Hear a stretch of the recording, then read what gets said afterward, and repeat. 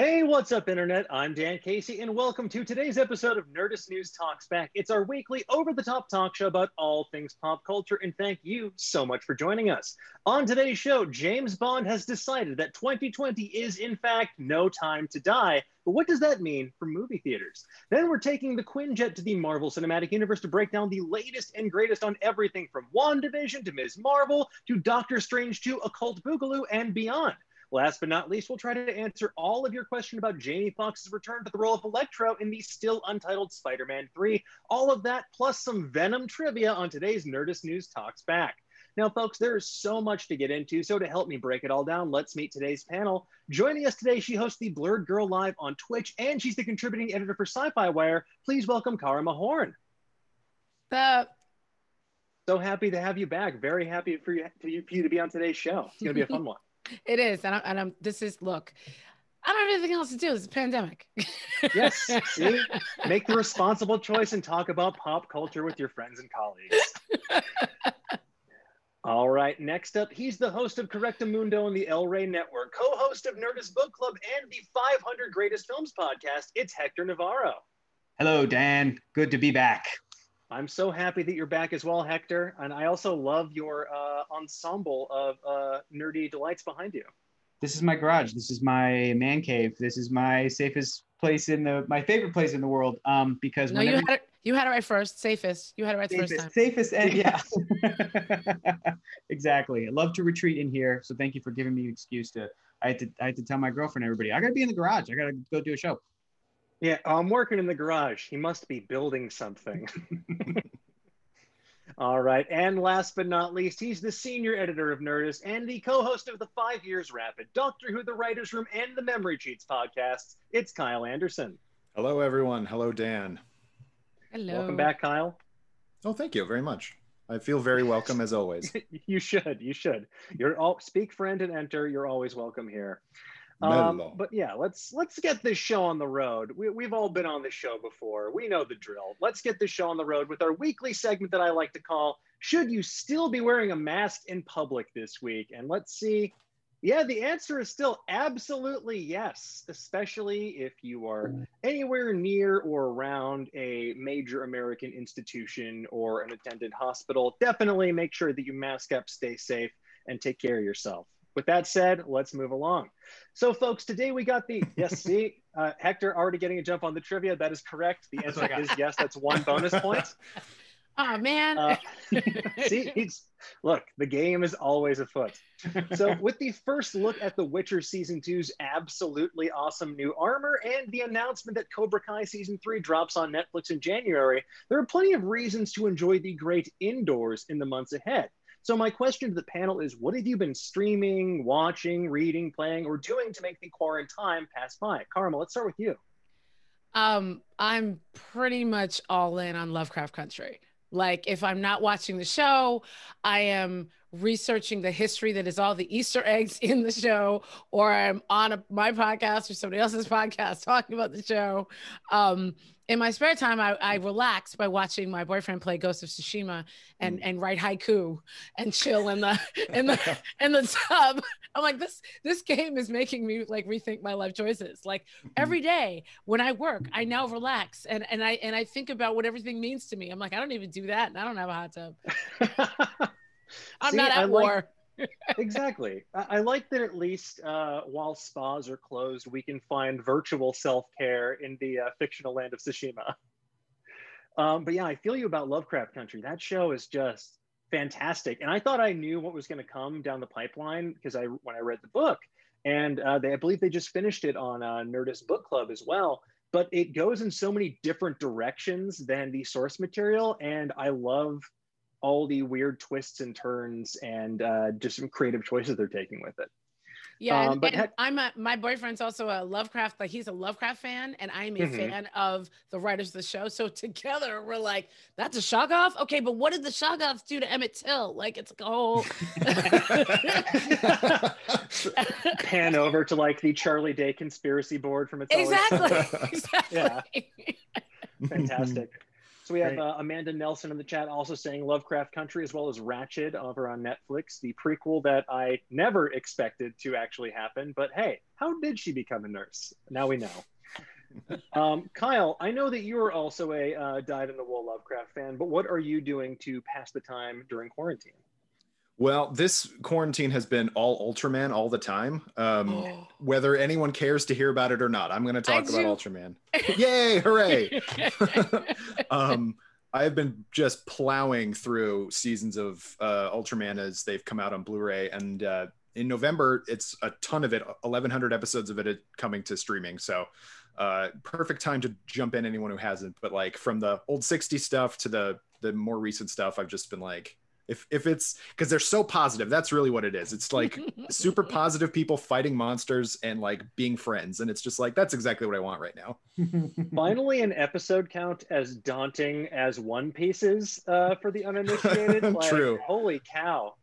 Yeah, and I have to say, you did a fantastic video recently about kind of a history of Ultraman and what people need to know to get into it. So if you're feeling uninitiated, you want to learn more with that before you dive in on Tokusatsu, definitely check it out. It's up on the Nerdist channel right now. But yeah, I definitely, after watching that, I was like, I need some more Ultraman in my life. It's so good. It truly is like, because it was the guy who did all the effects for the Godzilla movies initially, and he was just like, let's do those same effects on TV, and it just continues to get better. And even today they stick mostly with suit and model work as opposed to, and they heighten it with CGI. It's so awesome if you like that stuff.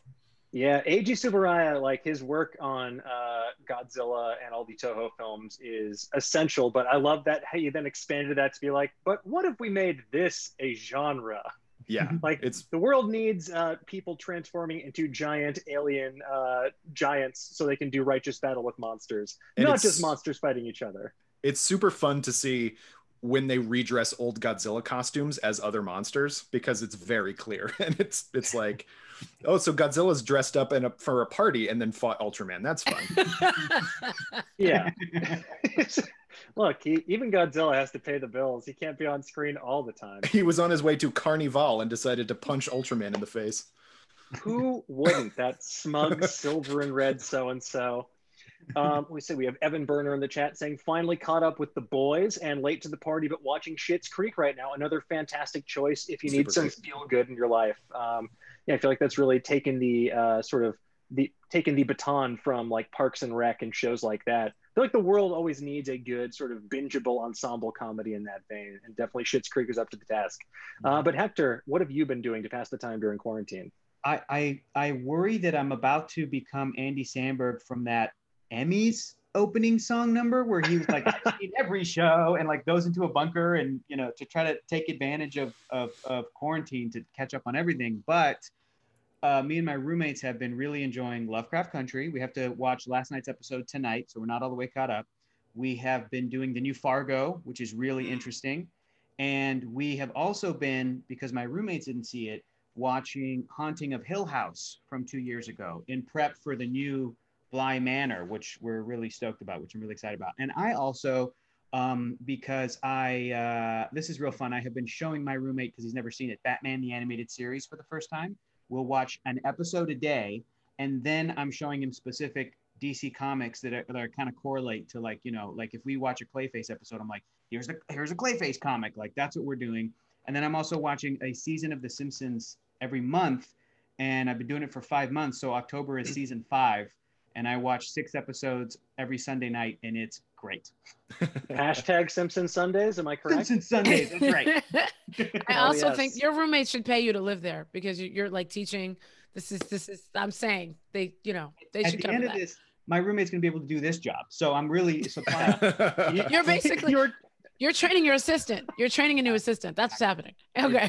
Yes. Look, there needs to be an order of succession just in case of emergency. So you're just training the next generation. Oh man, I do love that. Yeah, Hector TNG. I would watch that show as well. So I also love the idea of the annotated Batman the Animated Series. That is phenomenal. I love hearing that. We just did Mask of the Phantasm, and that was great to rewatch that. But like it's interesting because he initially asked me, he's talking about comic books and superheroes, and he didn't read them like I did growing up. So he goes, Hector, what do you consider to be the best adaptation of each sort of universe? And I go, look, if I'm being real, I think that the MCU gets pretty much 90% of it right. So I think the MCU is a great entryway into that world. And as far as DC, there's a lot of ups and downs cinematically. There's some brilliant stuff. I love Wonder Woman. I love Superman, the movie. I love Birds of Prey. And then there's a lot of stuff that I feel like is not really indicative of what the whole shebang is. So I told him, you got to go back. You got to go to the DC animated universe, Batman, BTAS, all the way through Justice League Unlimited. I'm like, that's it right there. So since he had never really seen that, I said, we're going to start from the beginning. And he keeps asking me about stuff. And I'm like, just wait, dude, just wait until we get to Superman.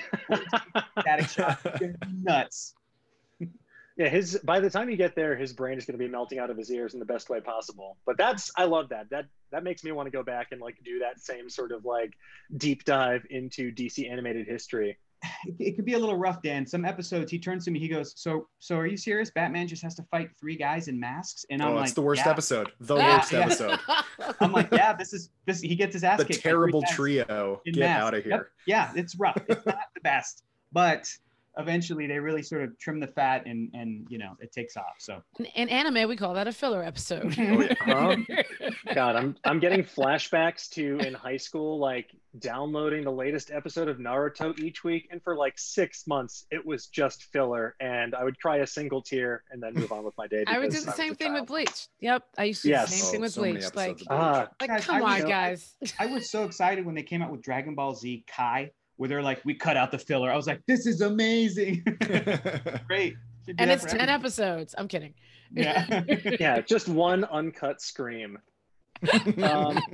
As for myself, speaking of screaming, I have been watching, we just blasted through all of Cobra Kai, which I was extremely late to the party on that. Started on YouTube. They just announced season 3 premiering in January on Netflix. It is awesome. Like, holy cow, is it good? So much better than I expected. Like, my fiance watched all of it, and then she was like, you have to watch this. I'm going to rewatch it with you. So we did. And it is so much better than it has any right to be for a like 20-30 year delay sequel to The Karate Kid, a movie which I apparently remember very little of, because when they cut back to the footage, I'm like, this happened? You're in this movie? But if you're looking for a like very like tongue-in-cheek feel-good series, highly recommend Cobra Kai. As for something more tactile, I've been looking for something that is not screen-based, because so much of what I do is just like, okay, I spend all day looking at the bad computer, so now let me stop work and go look at the good computer for the rest of the night. So I made like Henry Cavill and returned to a hobby of my youth, and I've started painting some Warhammer 40K figures again. And it has been like super like therapeutic. Is you just like put on some music and just focus on that, and it's like a very zen-like experience. So if you're like, whether you do that or Gundam model building, I've seen some folks on Twitter getting back into that. Highly recommend having a hobby that'll make you kind of like look away from the cathode ray tubes. Yes, right there. I've been building a bunch of Kamen Rider models, and that's the same thing. I was gonna say Kamen Rider. That's amazing. Yeah, and like, honestly, I gotta talk to you, Kyle, because I am actually thinking of building models exactly like the ones you were just holding. So, yeah, we shall chat, because yes, absolutely. We're staring at too many of these things all day, all of the different screens. Oh yeah, it's oppressive, and sometimes it's nice to just get really small and something and make sure a sticker is in the right spot. It's very zen. Yeah. Now, speaking of zen, we were going to talk about a bit of unfortunate news in terms of movie theaters and how they are in some dire straits right now with movies like Black Widow, No Time to Die, and now it seems apparently Dune as well, leaving the 2020 calendar. But we may be a little short on time today, so we'll get back to that later if we have time. But in the meantime, let's get to the meat of the matter and go directly to the Marvel Cinematic Universe. So while Marvel may be skipping cinemas entirely in 2020, there's plenty of news about the Disney Plus side of the equation, because later this year, we're going to be getting WandaVision, which released a trippy trailer earlier this month, or excuse me, last month now. I'm losing track of time. Thank you, Endgame. We also got some casting news for She-Hulk and Ms. Marvel. So there's an awful lot to look forward to from the Marvel Cinematic Universe, even while we are trapped at home. much like Scott Lang was in Ant-Man and the Wasp. So let's start with WandaVision. This has been one of my most anticipated new entries for the Marvel Cinematic Universe because I love these characters. The Vision has always been one of my favorite Avengers, and especially after the miniseries they did, The Visions, or maybe it was just The Vision a few years ago, which is like this weird little kind of suburban sci-fi story. I've been incredibly excited to see what they're going to do with this. So I'm curious for the panel, what was your reaction to this trailer? What do you think is going on here? Hector, let's start with you. I loved it. I have been so excited for the show since they announced it because I've always loved the potential that these two characters can bring to the Marvel world. And when it was just movie time, we would only get little glimpses and little pieces and little hints and little Easter eggs and little references to their relationship and to the greater picture. And we were never going to get a story where we could spend time with Wanda and Vision. We were never going to get a story where they had kids and then their kids were revealed to be magical manifestations. So Wanda's going to lose her mind, but then actually, no, they were real. And now they're part of the Young Avengers and all of that crazy stuff that comic books can do. It was never going to be that until Marvel Studios was like, but what if it is? And we did a bunch of TV shows to fill in the sort of gaps of storytelling that we may be missing between the years of movies that we're getting. And Dan, you said it, the Tom King written Vision miniseries is dark and it's awesome.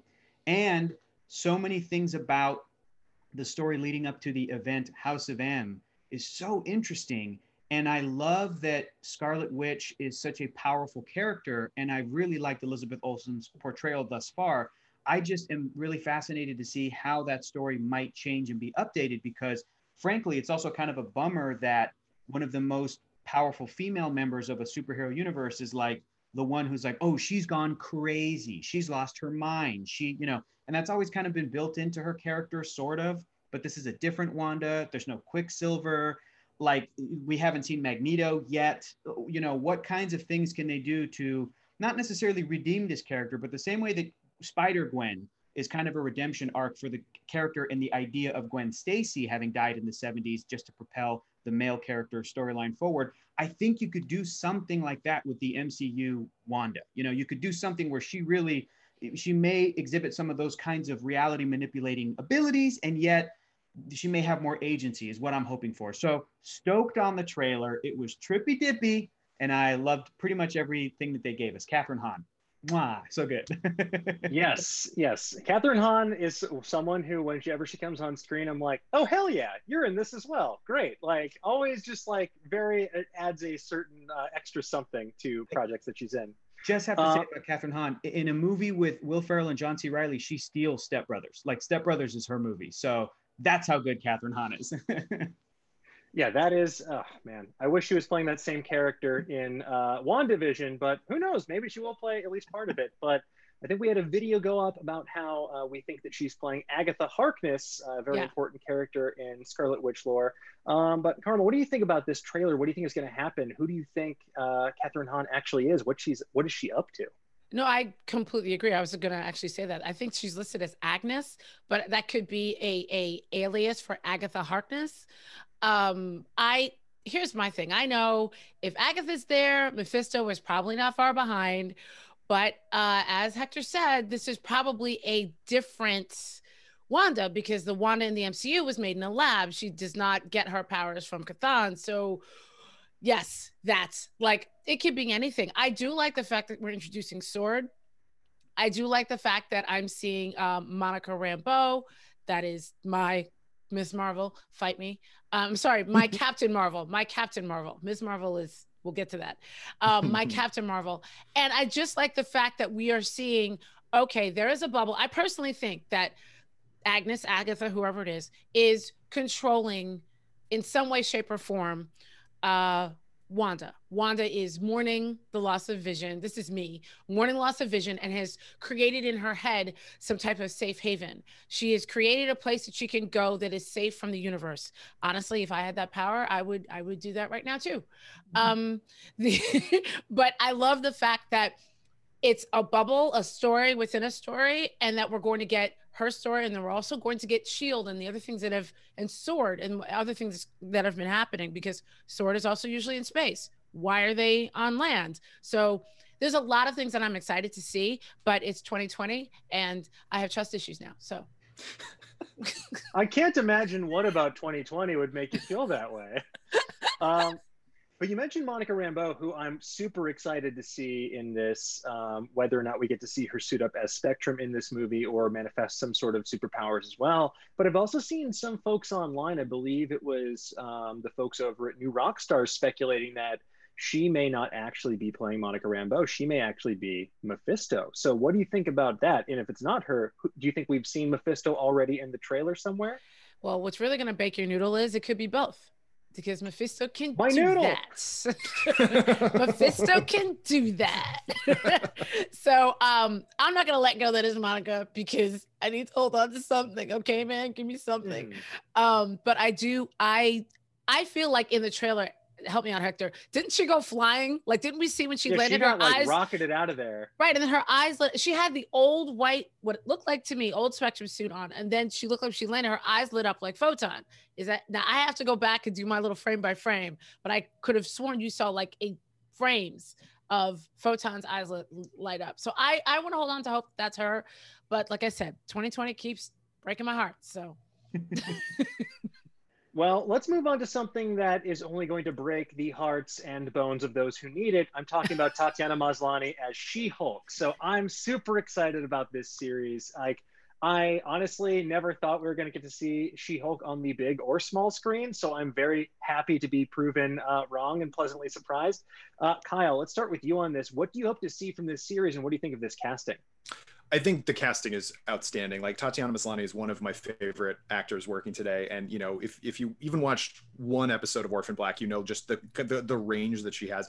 And she was just on Perry Mason on HBO this last year, or season 2.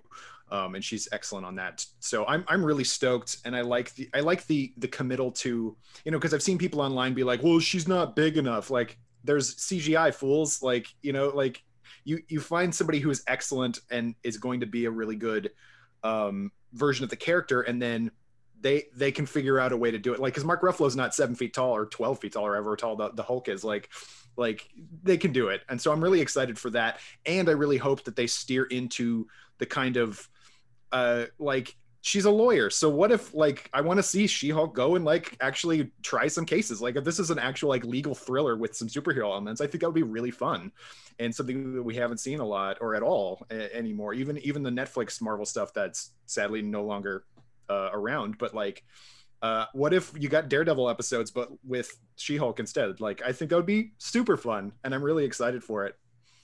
Yeah, I think Chad agrees with you as well. We have Osborne in the chat saying Tatiana was awesome in Orphan Black. I'm hyped for She-Hulk, and I agree. I think this can add a kind of breath of fresh air into the Marvel Cinematic Universe and really make it feel like a cinematic universe, because, you know, we've gotten a lot of different shades of that world, but with the movies, it's largely been different aspects of this larger overarching tale that's all building towards a conclusion. This is obviously going to fit within that, but I'm curious, what do you think a show like She-Hulk can add to the tapestry and texture of this universe? Karma, let's start with you. I think, and this is the same thing I thought when Guardians was first announced. I was like, okay, but we know what Guardians is, but does everybody else? So, but then look how pleasantly surprised we were because of how good the writing was. So that's what I'm leaning into, the fact that a lot of fans that are not comic book fans might not know that She-Hulk exists. You know, they might think, oh, this is new. They made a female Hulk, but that's not the case. She's been around for a very long time. I'm excited because if there's good writing plus Tatiana usually means an amazing result. So I'm leaning into that. And I too want to see her as a lawyer in trying a case. In fact, Santa Claus, I want to see that. I want to see the holiday one where she took on Santa Claus. Let's do it. You've got some awesome theories. Mephisto, Santa Claus. We're running the gamut here. There's so much. Look, I've never seen the two of them in the same room together, Mephisto and Santa Claus. So I think it's all going to be tied together. We're going to find out the truth in the multiverse of madness. We'll get to that in a little bit, though. Yeah. But Hector, I want to hear from you as well. What do you hope to see from this She-Hulk series? And also, who do you think might be the big bad? Echoing what's been said, I think that even Dan, what you mentioned earlier, where you're like, everybody needs a sort of Parks and Rec or Schitt's Creek, kind of an ensemble comedy. The director and writers of this show, writer of this, like the head writer, they're coming from the comedy world. They've done episodes of Brooklyn Nine-Nine and all these types of different shows. And I feel like bringing that flavor to Jennifer Walters She-Hulk is the best thing to do. She-Hulk is a comedic character as well as an Avenger. She-Hulk is more comedic than Bruce Banner Hulk. She-Hulk is in a lot of ways Deadpool before Deadpool was. She broke the fourth wall in her original comics and stuff. So like storytellers have always had so much fun with Jennifer as a character, whether she's a lawyer, whether she's She-Hulk, whether she's She-Hulk as a lawyer, you know, trying to be an Avenger, a member of the Fantastic Four. I think that it's going to bring a really fantastic character with a wonderful performance that people are going to fall in love with. And then when she inevitably shows up in an Avengers movie, audiences are going to be even more stoked. It's like, oh man, it's my favorite TV show character. She's in the Avengers. Great. As far as the big bad, I'm still holding out hope that you're going to bring William Hurt and try to set up a Red Hulk. I'm still holding out hope that Ruffalo is going to make an appearance. I would still love for them to introduce Amadeus Cho. I would love for this show to sort of sneak around the annoying thing where Disney doesn't want to work with Universal to make a Hulk movie. So just put all the Hulks in this show. Just do that workaround. You know, give me all of my Hulks. Give me Rick Jones. Give me everybody in this thing. And then we can see those characters sprinkled into various future MCU movies and stuff. So the only other thing I would love to see, though, before like Ruffalo retires, is, I know we were mentioning this before we went live, like hold off on Wolverine in the MCU for a while, but you got to give me a Hulk Wolverine fight. That's the way you introduce Logan, scrappy little dude. When Ruffalo is going to do his last appearance, either as a post-credit scene or like some, you know, he has to go into the woods and Nick Fury sends Logan to go take him out. That's boom, end credits. And then no, we have to see him rip him in half first. Yeah, right. Yeah, exactly. Don't worry, he got better. Yeah, I have to say, I think that was maybe the most cited moment when they first announced that Logan was happening. They're like, but how is he going to burst out of the Hulk? Like, when are we going to see that? Right. Where's old blind Jeremy Renner? This isn't the same. Yeah. Yes. See, I would have loved that. And then they get in the car for the cross country road trip, and he plays his own Jeremy Renner songs for some reason. Oh my God! It would just be the perfect example of vertical integration. I would love to see that. But let's bring things back to what's actually going to happen, and that is a Ms. Marvel television series. So last but not least, it was announced last week that newcomer Iman Vellani has landed the title role of Kamala Khan in the Ms. Marvel series. Now, it's been a great year for Kamala Khan fans because, like, you got to play as her in the Avengers video game. Now she's going to be headlining her own Marvel series. So, like, it is a big come up for a character that is relatively new to the Marvel canon in the grand scheme of things. So I'm curious, what do you think about this casting news? What do you hope to see from this show? And why do you think this character resonates with so many people? Hector, let's start with you on this one. She resonates because, and there's so many amazing things written about this character from so many other amazing writers and people that have really dived into why this character is so meaningful. There's so much stuff to go find online that's great. She resonates to me, I feel like, because she echoes that Peter Parker feeling. She is Peter Parker for a new generation. In a lot of ways, so is Miles Morales. And I think something like Spider-Verse really gave Miles much more of like an identity, and I feel like a uniqueness, versus he's kind of echoing, you know, following in the footsteps of Peter, being this nerdy teen kid who's a superhero. But I think Kamala Khan has so much of that, and she brings so much important and amazing and hilarious and funny and real authenticity with her family background and with her religion and with her her culture and everything that is, even though my parents are from an entirely different part of the world, I'm reading her comics and I'm like, this is so relatable to me because I'm the child of immigrants, and I can understand that those kinds of struggles and those kinds of challenges and stuff, all while being a huge fangirl or fanboy. She is a fantastic character for those reasons. She's not just a great push for diversity, which is very needed, but like the storytellers have backed it up with a fantastic character. So that's why Miss Marvel is absolutely awesome. I can't wait to see her. Yeah, and I think you also hit the nail on the head with that comparison to Peter Parker. She is that kind of like audience surrogate character in a way, because she starts out as this like superhero super fan. And then it answers the question of what would you do if you were suddenly given these amazing powers, like your idols, and like so many kids, like the Marvel Cinematic Universe and like superheroes as a whole are like the dominant global popular culture right now. So you have all these people growing up thinking about that exact question and having a character, an actual young person. It's like why Tom Holland felt like such an exciting breath of fresh air in the Marvel Cinematic Universe. An actual young person and their POV into this world, I think, is going to be incredible, especially bringing. Yeah, yes. So your answer is right there. Yes. But yeah, I'm incredibly excited to see what Iman Vellani will add to this character and what they will do with the Ms. Marvel television series. But in the interest of time, I want to keep things moving along real quick. I want to move on to Doctor Strange in the Multiverse of Madness very briefly. I think this is very interesting because it connects directly to WandaVision, as has been announced previously by Kevin Feige. So clearly, some reality bending nonsense and stuff is going to go awry in WandaVision. We also know the timelines have been all jumbled up thanks to Endgame. But I'm curious, what do you hope to see from this movie? Are there any specific multiverses you think would make a good fit for this movie? Kyle, let's start with you. Well, I really liked the fact that, so we knew that Wanda was going to be in Multiverse of Madness right away. They're not hiding it. So that it ties directly into WandaVision, or WandaVision ties directly into the movie. So what I think is really great is that they are embracing the idea. We're really getting into the weeds on who Wanda is as a character. And like Hector was saying earlier, we didn't really get to know her or Vision that well in the films, which I think was kind of the one thing about those movies where I'm like, I wish we'd had more time with them. But the fact that Wanda is going to carry over into the movie means that whatever happens in the show is such a big part of the universe that she's going to have to jump medium again. And so that it gives me a lot of hope. And using Doctor Strange is kind of like he can traverse these multiverses. I feel like it's going to be Doctor Strange is the guide and Wanda is the kind of the person benefiting from it, or she might also be like he has to like bring her back from the House of M dark side kind of thing, which would be kind of fun too. As far as like what multiverses I'd like to see, not for very long, but just popping into the Marvel Zombies universe would be a lot of fun. Just to see stuff and maybe even throw like Undead Deadpool there, because I know he's such a big part of that too. I think that would be a lot of fun, just as like a gag, because we saw in Guardians 2 that brief, when they're jumping the different, multiverses or bits of quantum. I think that would be really fun. But yeah, there's so many great, and the What If series that's coming out too is a good way to like establish those other kind of like possible universes. So I hope they go really, like balls to the wall on that stuff. Like I hope we spend some time in a ton of different ones.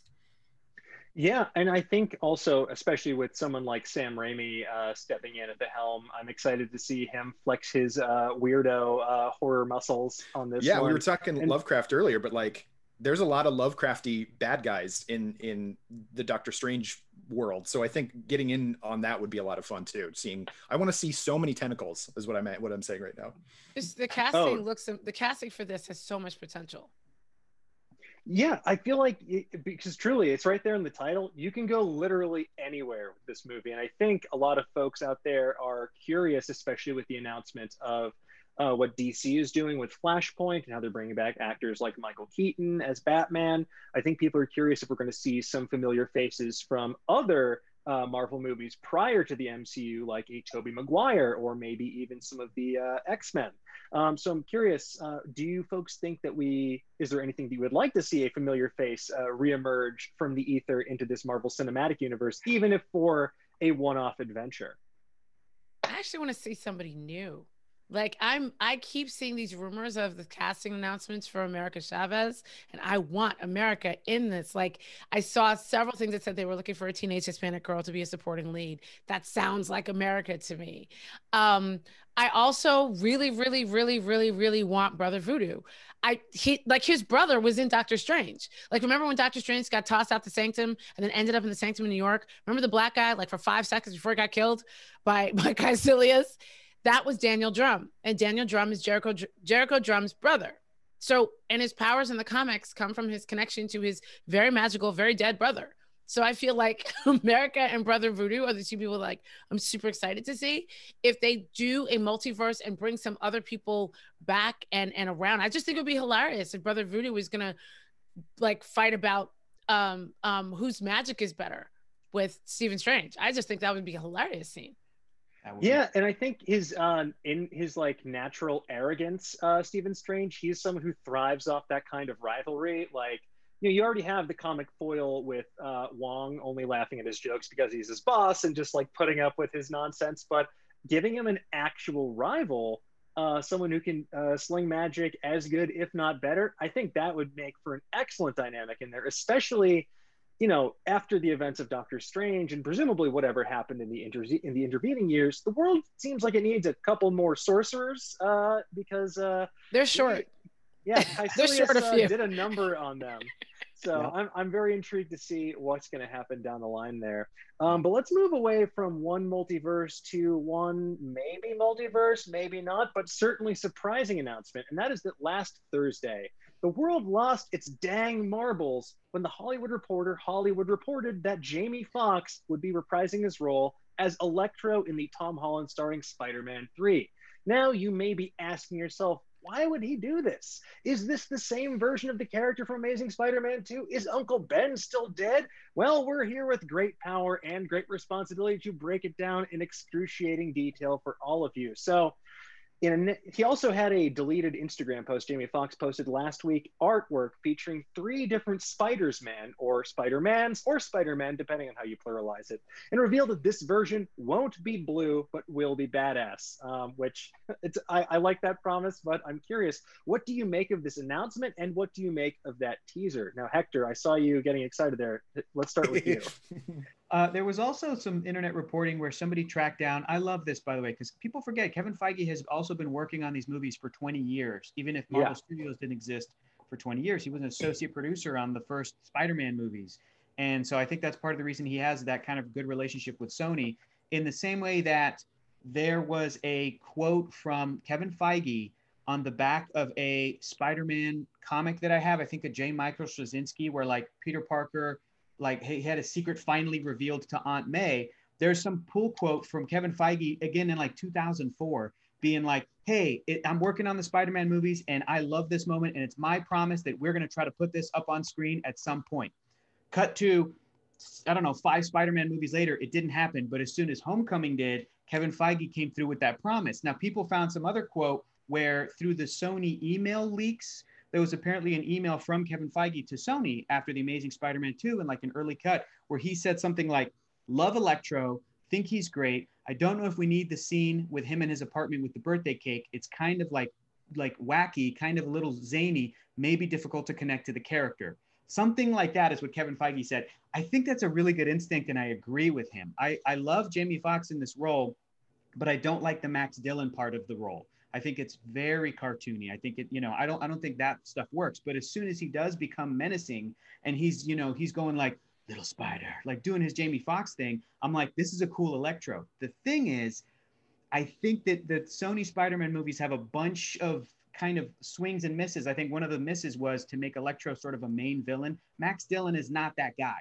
He usually needs somebody like Adrian Toomes Vulture to kind of team up with to get anything done. He's very powerful, but Spider-Man always defeats him because he's just like a dumb criminal guy. Like he's not a smart, world dominating type of a villain. He's just like a bank robber who's got awesome powers. So I trust, as I have been since 2008, Marvel Studios to kind of make this character and kind of have the right take on this character, if you will. And I honestly believe now, after seeing that Jamie Foxx had a sort of a deleted Instagram post and Kevin Feige's own thoughts on it, and people were comparing this to J.K. Simmons as J. Jonah returning, but with a different hairstyle entirely. I don't think this is the same character. I don't think it's a multiverse thing. I don't think that we've gotten there with Spidey. I really think this is just Kevin Feige going, let's give Jamie Foxx another shot. He did a great job. Let's maybe kind of use almost an audience shortcut to bring back a character that maybe audiences were like, oh yeah, he was Electro, to then shortcut and bring in a Doc Ock, shortcut and bring in a Sandman, shortcut and bring in and introduce Kraven, and then you've got your Sinister Six with Mysterio, with Vulture, and then who is that? Everybody that's Vulture, Mysterio, Electro, Sandman, Rhino, Kraven. No, Kraven. we need who's the last one? Oh my gosh. Vulture. Wait, okay. I'm gonna do all the Sinister Six. It's Doc Ock, Electro, Yep. Sandman, Yep. Vulture, Yep. Mysterio, Kraven. You hit That's them. it. All six. So we've already got some versions in previous movies, and I think that Doc Ock and Electro can be that shortcut audience shorthand. I'm not saying they're bringing back Melina, but I'm saying that Doc Ock being as sort of well known as he is, I don't think they're going to give him a whole movie to explain again to audiences like, this is Dr. Otto Octavius or Olivia Octavius or whatever they want to do. I think they'll just be like, and there's Doc Ock, and now Spidey's got to fight the 6 of them. I have full faith in the storytelling, and I am stoked that Jamie did say, I'm not going to be blue this time, because I'm like, okay, great, cool. It's a little silly. Let's keep you looking as good looking as you are. I can't wait to see what they end up doing. Yeah, I think they can hopefully find a middle ground between the kind of like melted Dr. Manhattan action figure and the kind of like admittedly corny Silver Age like yellow and green costume with like the lightning bolt mask, which as much as I love it, I do think that the MCU has tried to make some savvy costume updates.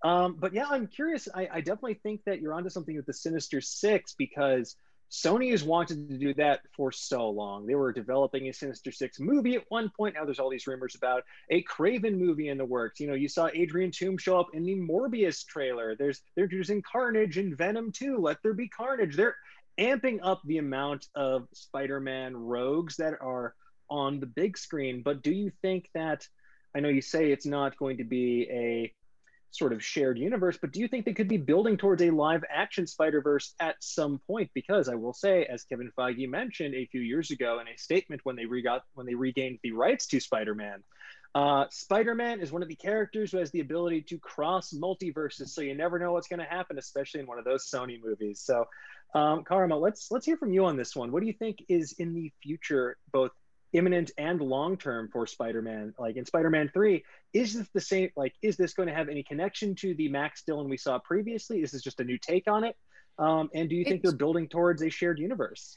If Kevin Feige's involved, they're absolutely building towards a shared universe. I do not think that they should pick up much from the previous Electro, because everything Hector said, I completely agree with. They tried too hard to make Electro something that he wasn't, and then that weird Dr. Manhattan thing that they did with him, and all of a sudden he's gonna see everything and feel everything. It was just very awkward. And one of the mistakes that Sony movies made was they always had one too many villains. It's like, wait, which one's the bad guy? Who am I looking at? I think Marvel is much better at setting that up, and I think it would be ridiculous of them to not set up the Sinister Six. We've met half of them, you know, and I feel the same way even about like Young Avengers. All you got to do is add 2 or 3 more characters to Wanda and Doctor Strange's movie and everything, and you have everybody else we've met in Infinity War, and you have a Young Avengers live action movie. So I think they're setting all these up, and as long as that Young Avengers comes out after Blade, I'll be fine with it. But they need to stop pushing Blade. When they turn the planet back on, Blade needs to go into production. Immediately. But no, I honestly think that clearly Tom Holland is the right age for somebody to sign a contract for like 30 years. And and everything that they're building makes perfect sense. And honestly, I mean, I would love to see some of the old, I know, Hector, you said you're not necessarily Melina, but I think it would be hilarious to have like a aged, you know, Doc Ock come back and go, yeah, you know what, maybe I will try this again. And I would love it. And then also in the comics, there were so many different versions. There was Sinister 6, Sinister 7. Hector, wasn't there Sinister 12 at one point? You know it. And then at some point, like Doc Ock's brain got put into Peter Parker's. It was there's a lot of material. So they could, you know, extend this rogues gallery through several Spidey iterations. And they've also already proven that within the MCU, they can bring in smaller villains or just other villains, and they don't like overshadow. Like Homecoming is a great example, because Toomes is very clearly the main villain of that movie, but you also have Shocker, you also have Scorpion, and then you also have, you know, just kind of mentions here and there of other characters. And I think that's like, wasn't the Tinkerer in there too, or no? Am I wrong? Tinkerer, Chameleon. Yeah, he supplied right. a lot of these. Yeah.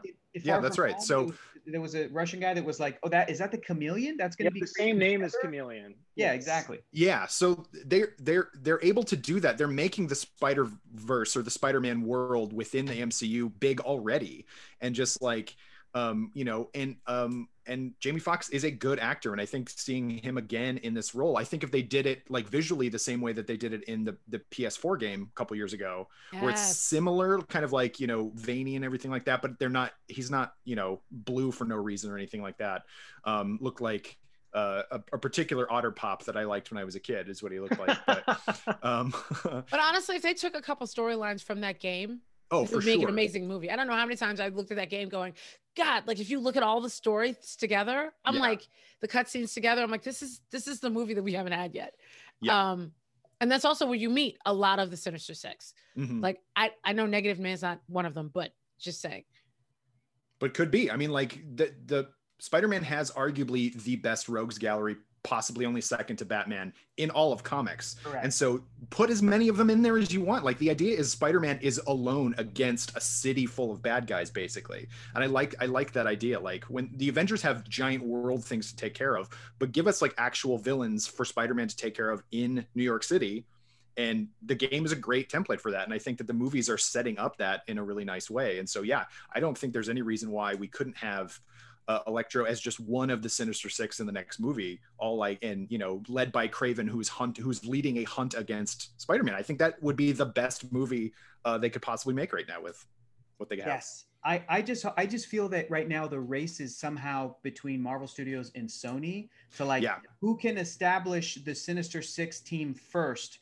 Because as soon as one of them does it, the other one can't. And I'm really hoping it's Marvel Studios and not, hey, we've got Jared Leto Morbius, and he's going to fight Tom Holland. And you're already like, stop. I don't care about this whole villain spinoff that Sony's really trying to do. It feels corporate greedy versus the MCU has felt as though they understand the formula of individual movie sets up a character, individual movie sets up a character, individual team up movie. They've done that. That's their whole thing. So I'm hoping that Sony can just kind of let them do that with all of the top tier Spider-Man villains. And then Sony can do movies like Morbius and Silver Sable and whatever other side stuff they want to do. And Eddie Brock, Venom, Tom Hardy, they can do as many Tom Hardy Venoms as they want. But it's the second they have a Tom Holland crossover, the second they have Tom Holland show up in one of those movies, it's going to dilute it and go, oh, so is this part of the okay, this is that's how you end up with extra extraneous Quicksilvers. You can never have too many Quicksilvers because they will always make sure that they all die off. The universe is healing. Quicksilver is gone once more, and they will never find their dad. No, never. You can't outrun trauma. That's the big lesson of Quicksilver. So one thing that I do think is eventually going to happen, it's probably not going to be Spider-Man 3, but I do think they are going to cash in on this multiversal doorway they've created, because, you know, you can have, I agree that it would dilute sort of the magic of the MCU, but you can have that Tom Holland appear if you then later explain that this is part of a multiverse, and then you pay that off by having one movie where you get to see all three of those Spider-Man actors together. Because I do think that is something that would just print money, and hopefully they could do it justice once they lay the groundwork. Something I would love to see Sony do is not the Sinister Six, but I'd love to see them do the Superior Foes of Spider-Man, which was a short-lived series that is, if you haven't read it, it is phenomenal. It's like basically all these like Spider-Man villains like teaming up together, but they're not that great at their job. It can be kind of like the Suicide Squad for the SPUMC or the Sony Pictures universe of Marvel characters, if you are someone who likes words said in their entirety. But I will say, I also saw something in the chat that I really love from Wendy, and I apologize if I'm going to butcher your full username, Nigaban, and they say Tobey Maguire as Doc Ock. So I'm curious, what do you folks think about that bit of casting? Hector seems to say no. Oh. I don't, no. I can't think the guy that said, punch me, I bleed, as some kind of a threat, menacing character. I mean, I love Toby, but I think Toby is best at sort of the indie drama genre. You know what I mean? He has never been a super charismatic Peter for me, a really funny, engaging Peter. And not that Dr. Octopus Otto Octavius has to do that. And I love the idea of paying tribute and homage to what came before. I think J.K. Simmons as Jonah is that. I think that that's the MCU acknowledging, look, we would not be where we are today without the Sam Raimi Spidey movies, without everything that came before us. And we can all agree the best thing about those movies was J.K. We're going to bring him back. Nobody else could play Jonah. But I would rather see Toby play some other character, Marvel character in the MCU if we're going to bring him back for something. I've seen a lot of really interesting casting choices for Doc Ock. There's a lot of potential out there. Frankly, the one I'm really looking forward to is Norman Osborn. I think he is a character who has the potential to be the next Loki or the next Thanos in terms of like, you know, especially before we get Doctor Doom in there. If those two guys are existing at the same time, I think those two as big bads, focus on that. And Doc Ock, you can even have a little bit more freedom to try some different stuff. I think Spider-Verse gave us an amazing Doc Ock. I say, let's keep doing that. Let's have Olivia Octavius be an MCU character as well and have a great actress play the role. I think that would be fantastic. Hector is all about that Catherine Hahn all the time, always. The only thing I definitely don't want Toby to come back and play is Uncle Ben. I don't want to see any more Uncle Ben. To me, with Spider-Man is like Batman's mother's pearls. Stop it. Right. We don't need it anymore. We get it. We know. Pitch for you. How about this? We don't see Uncle Ben's death at all, but there can be an Uncle Ben flashback with Marissa Tomei and her husband. And Uncle Ben is played by Tom Hanks. How do we feel about it? I was going to say Tobey Maguire. Wow. No. Flashback Uncle Ben. But just to see hear me where out maybe, on this. you know, Marissa Tomei talks to Ben for a second, or maybe another actor who plays a young Peter can have a moment with Ben, and he's this amazing, lovable guy who we see for 2 seconds, and then that's, you know, we can feel an impact.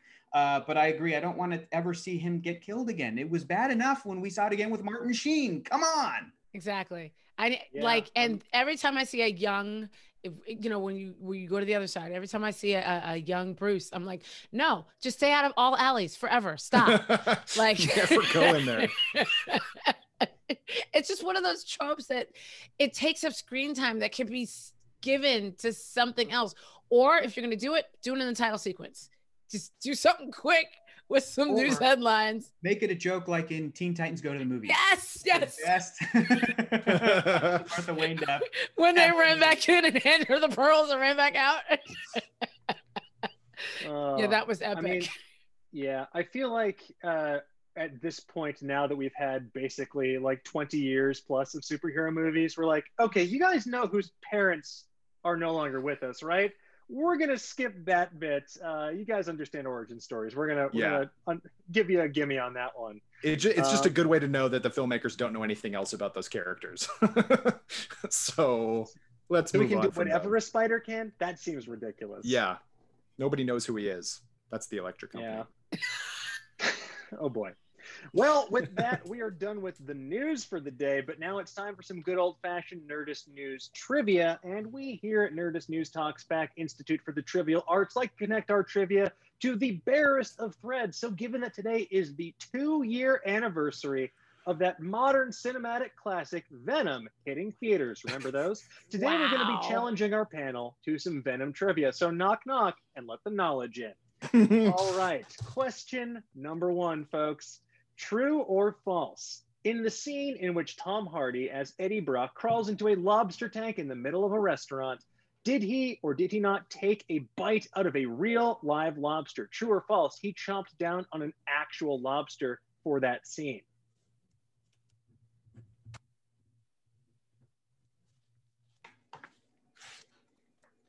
All right. Do we have our answers, folks? Let's see them. Okay. Well, let me just make sure I read that. So true or false, he bit into a real live lobster. Mine's true. Okay, I'm sorry. After I did it, yeah. Okay.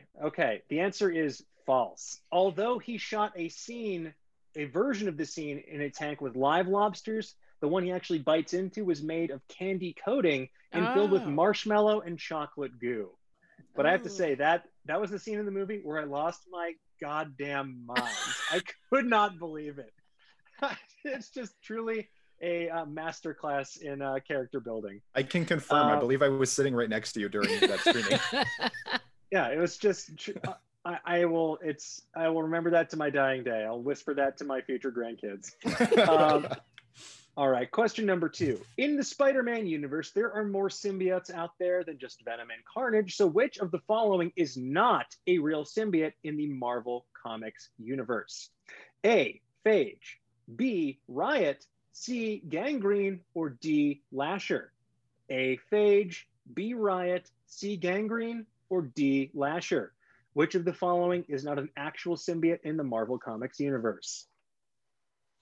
And while I'm filling for time, if you remember the awesome McFarlane Toys versions of these characters, you know exactly what I'm talking about. They rule. Just incredible sculpting. All right, let's see those answers, folks. I don't know where I You am are in all this. correct. Gangrene is I don't think I not spelled it right, one but of the multicolored symbiotes that, or as early trailers would have called them, symbiotes. But let's just say they sowed their oats, and Hector's that's why shaking there's his so head. many of them. Look, Hector I is may be laughing, but I own Venom on 3D Blu-ray that I imported from Germany. Well, of course you do. What are you going to skimp on 3D for that one? No way. It's a good time in 3D. Yes, it is. I feel like it's one of those cinematic experiences best shared with friends. Let's move on to question number 3. True or false? Tom Hardy considers Venom to be the coolest Marvel hero because, quote, he has a brazen swagger and a zero foxtrot attitude. True or false? Tom Hardy considers Venom to be the coolest Marvel hero because he has a brazen swagger and a zero foxtrot attitude.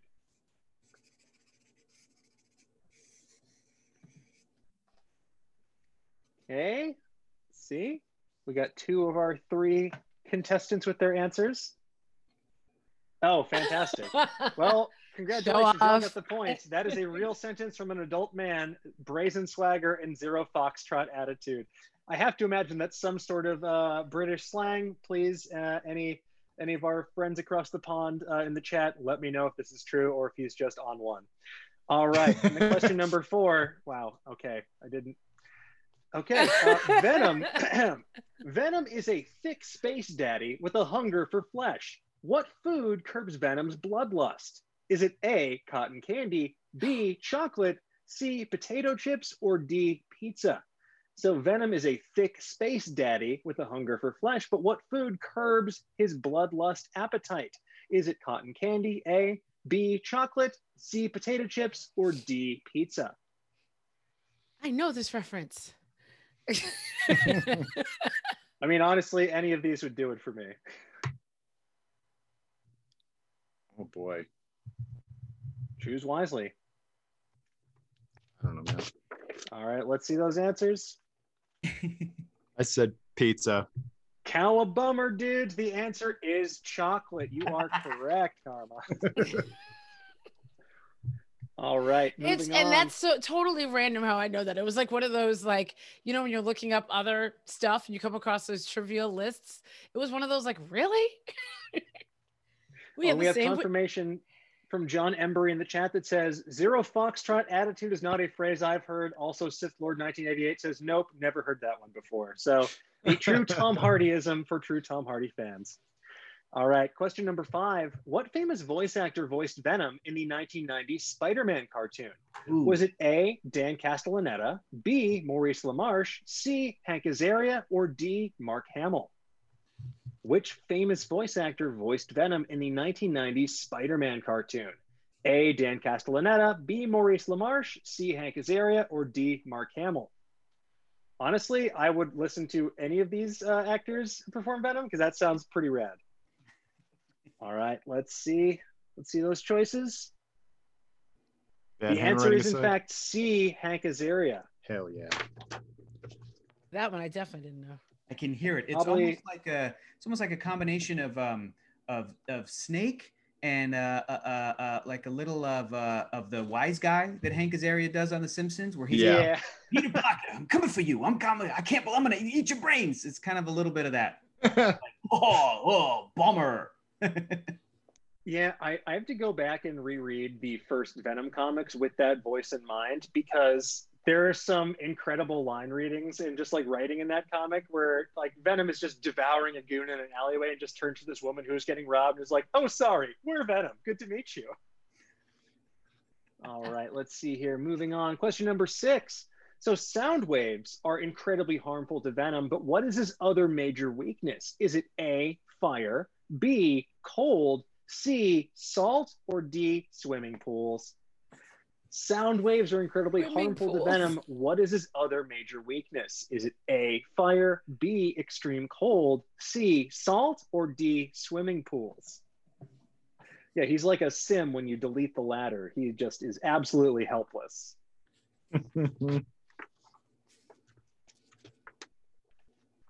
All right, let's see those answers, folks. What do we got? Kyle, I'm sorry. The answer is A, fire. Well, everyone's weakness is fire. Well, you know what? You're not wrong. tell that to Johnny Storm, as played by Tobey Maguire. Anyway. Oh no! No, he would not be a good Johnny Storm. 47-year-old Human Torch. I'm a cool teenager. What do you want? Oh my god! All right. Moving on. Question number 7. True or false? Venom was originally supposed to be a woman. True or false?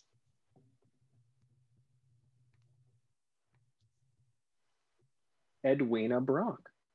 You know what?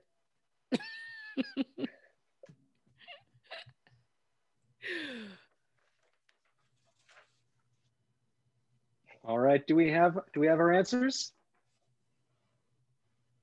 You are all correct. Venom creator David Michelini originally pitched Venom's host human as a woman who blamed Spider-Man for her life falling apart, rather than a man who blamed Spider-Man for his life falling apart. So could have had a very different Marvel Cinematic Universe and a very different Marvel Comics.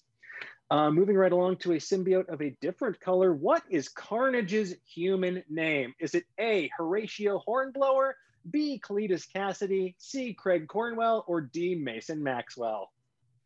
The worst part is that all of these feel plausible as comic book character names. Just like Blackagar Boltagon. Which is, to quote Dan Casey, objectively dumb.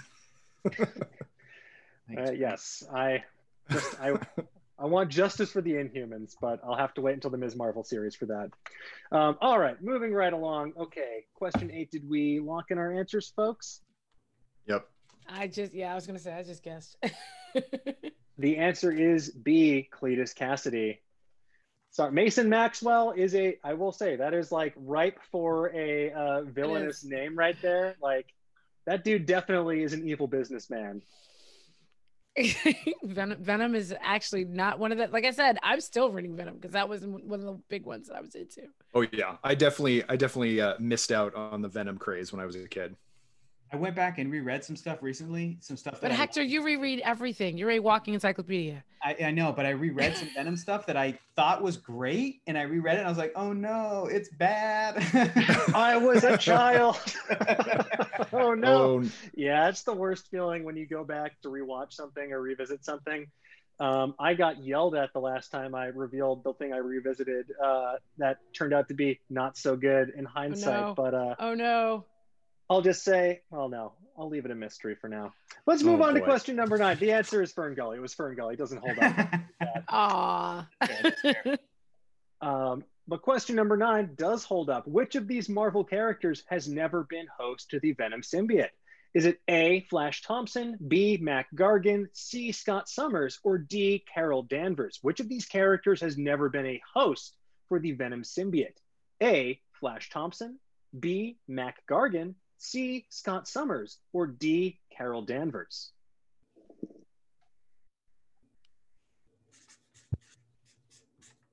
The answer may surprise you.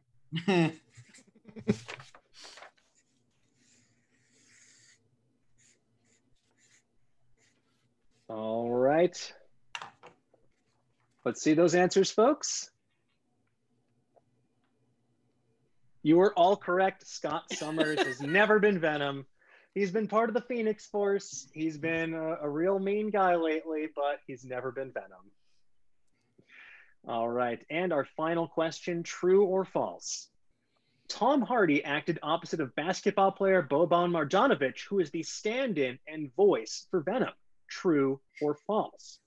Tom Hardy acted opposite of basketball player Boban Marjanovic, who is the stand-in and voice for Venom.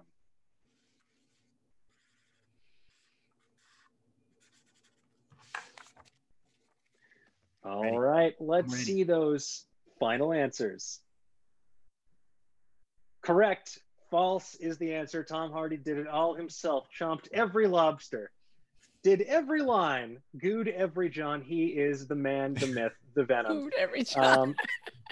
I will say my favorite line, I just have to put this out there for posterity while our supercomputer tabulates the results, is that there's a scene at the end of the movie where they're sitting on a stoop, and you have Eddie Brock sitting there with Annie, and she goes to him and turns and says, "Sorry about Venom." And that's when I truly thought this movie went from like not great to a masterpiece, because were they apologizing for the movie I just watched while it was still happening? I could not believe it. I try to play that sound clip as much as possible anytime I talk about this character. It's a good time. But and having an Oscar winner say it really just like takes it to the next level. Yes. Sorry about Venom. Sorry about Venom. But I'm not sorry to report that we do have a winner, and it is Hector. Congratulations, Hector. As well it should be. Absolutely. You are the symbiote host with the symbiote mode. Yes.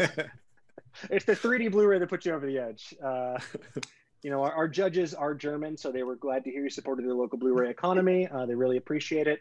And now, Hector, because you are our winner, it's time for our 30-second soapbox. This is the time to get whatever's on your chest off your chest. Talk about anything you want. As our newly crowned symbiote king, you're up first. So what do you have for us? First off, don't listen to the president. He's an idiot.